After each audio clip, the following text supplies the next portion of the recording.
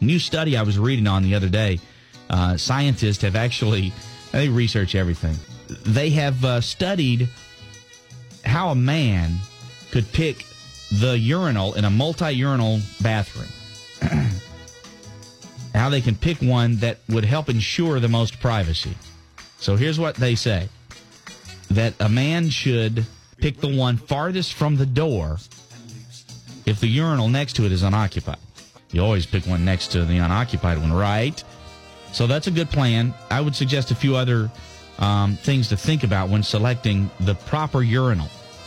All right, so we've already kind of mentioned that one is sort of a side shoot of this initial one. Never take the stall next to an occupied urinal if there's an unoccupied urinal available. You would think that's a given. It's not, but it should be. Take note of that, guys. Always pick one, if it's available, pick one where there's nobody beside you. Okay, never take the urinal next to a really tall guy. All right, I don't think there's any explanation necessary there. If there's not one, if the only one available is next to him, just wait. I think that's the thing to do. You just wait. All right? Another tip, always spit in the urinal upon initial approach. Most men get this. It's a territorial thing. Just do it. If you should misfire while spitting, well, then you go choose another urinal because that one has bad mojo. All right? And here's another tip. Some bathrooms have urinals of varying heights. One that's taller, one that's a little lower.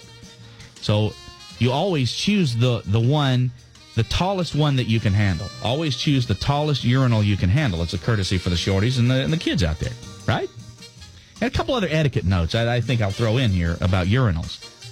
No talking while at the urinal. Not to the person next to you, not on your phone, and for heaven's sakes, not to yourself. No talking at the urinal. And I think most importantly, never, ever let your eyes wander while at the urinal. Never. Eyes straight forward at all times, soldier.